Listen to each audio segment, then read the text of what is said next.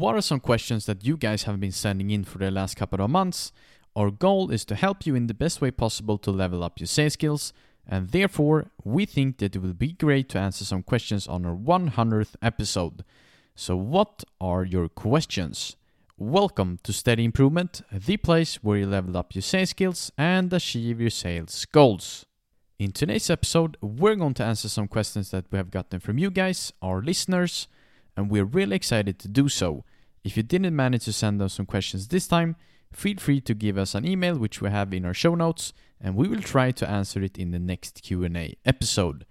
First question out is, what do you think are the most important qualities for a salesperson?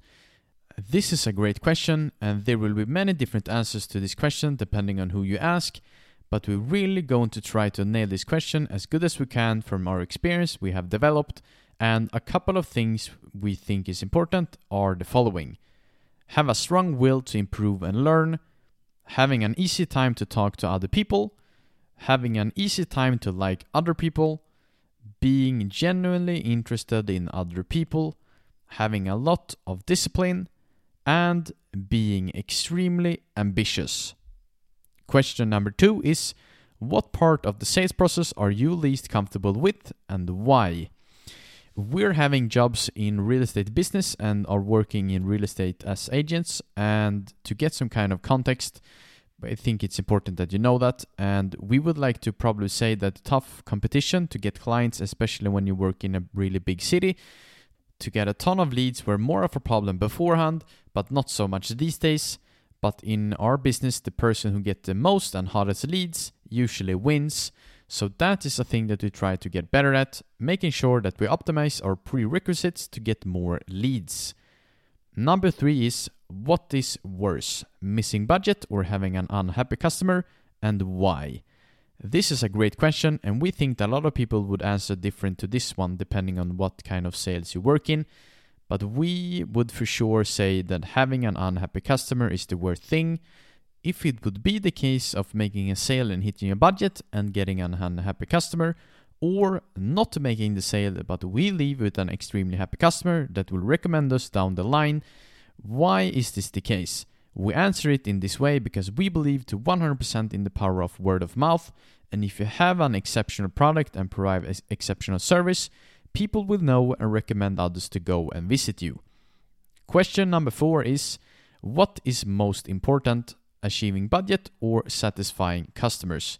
We believe in the same concept in this one as we have answered before, but we truly believe in getting happy customers, and not just even happy customers, we believe in making them extremely happy and satisfied. So therefore, we believe that it is more important to satisfy the customer than achieving budget. We think that if you have this kind of mindset, you will perform better and sell more in the long term. Question number 5 is, how often should you get in touch with a lead, and should you use the same communication method? This is a great question. It depends on which type of sale that you work in, and we think that the answer is different depending on what season of life you are in. And therefore, we're going to give you 2 answers for 2 different seasons. First season is the rookie. If you are new to sales, we think that you're going to be more in touch with your leads and show some kind of hunger and fire to the people you're in contact with, because what you lack of in experience, you're going to make up in hustle. And usually when you're new to sales, time is something you have a lot of, and therefore you're going to be able to put a lot more time and effort into these leads that you have, rather than someone that have been in the game for 10 years and have extremely much to do. But to get really specific to your question, we think that getting in touch every day is a little bit too much. Once a week could be fine depending on what kind of sales you work in. But if you're working in sales with large deals, you maybe want to keep in touch at least once a month. And it also depends on how close the lead is to making a purchase. To answer this question in a better way, we would need some more context into the situation, but don't be afraid to keep in contact more often than you think. You just have to be more creative in the way you contact them. Maybe calling the first time, then sending them a text next time, then an email, and then maybe a handwritten card. We believe that you can keep in touch more often, but you just have to get a lot better to come away with it without coming across as too desperate. Second type of season is the superstar. Most of you who are listening might not be a superstar in sales yet, but you are going to become one someday, and therefore we think that it's important to know how to act when you are one. Simple rule is this: 3 strikes and you're out, which means that if you have tried to contact a lead 3 times without getting an answer, you don't contact them again. And some people might even have a 1 strike and you're out approach. If you really don't have any time and that you have so much customer flowing into you that you have to prioritize those who are answering and those who are putting time and energy into the relationship.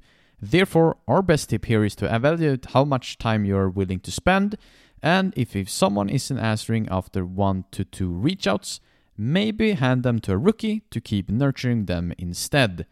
And the last question is if you should use the same communication method. It depends if the person answering you use that type of method.